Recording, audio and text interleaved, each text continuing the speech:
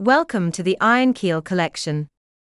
Today's story is called The Motorway Bridge Mystery Car.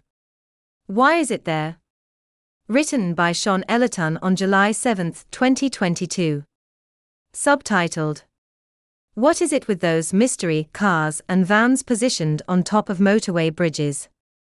On occasion, I have those moments when I observe something trivial that's seen over and over, not knowing why and yet never bothering to find out.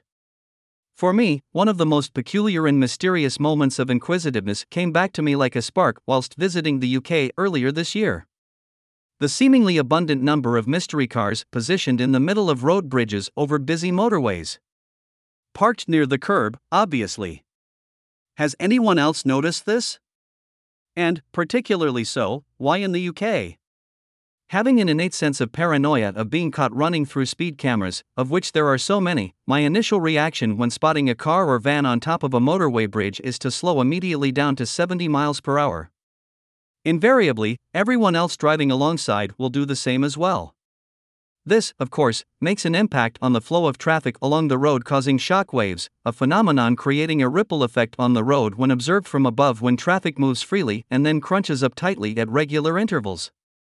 The pattern is especially obvious when time-lapse photography is used to speed it up. Indeed, the police often set up speed traps on top of motorway bridges. However, they are usually, if not always, quite conspicuous. Brightly colored cars marked with big words, police, along with a policeman in a bright yellow HV vest behind a camera mount, is a pretty good indicator that this is a speed trap.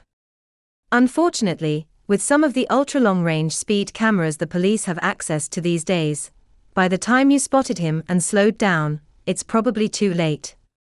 In any case, these days I'm a boring old fart and rely on cruise control bumbling around at 75 miles per hour. I'm in no rush to get anywhere, nor do I feel the thrill of driving fast knowing that I'll simply get punished for doing so. But what of those other cars, and notably, white vans, perched on top of motorway bridges?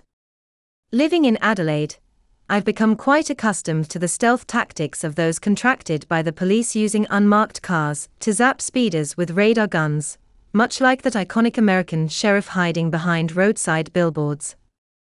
The difference being, the sheriff will make himself known and chase you down and may even give you an opportunity to explain yourself, whereas the guy that zaps you in his unmarked car sits there cowardly while filling his share of speeding fine quotas.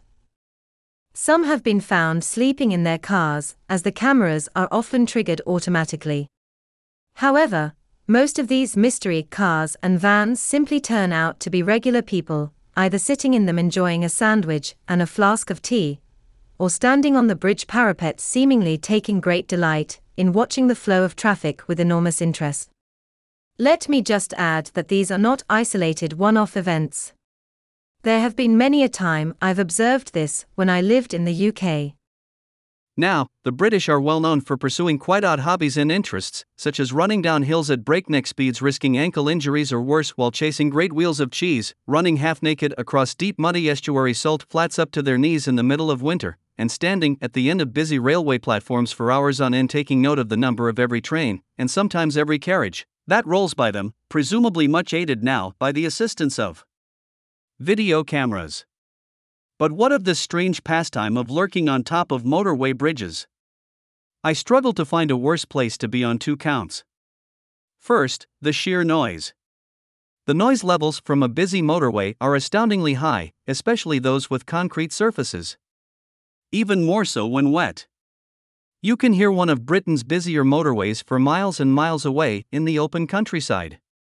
Second, the drivers below are being distracted out of fear that they are being clocked by speed radar guns, which has the immediate effect of creating those traffic shock wave patterns, much like those caused by rubberneckers slowing down to peer at an accident out of morbid curiosity. But, perhaps this is all conspiracy using volunteers hired by the police in an effort to slow down traffic, much like a similar conspiracy of British Rail in the 80s to hire very slow caravan drivers to form immense tailbacks on primary roads during bank holidays in an effort to entice everyone to use the trains.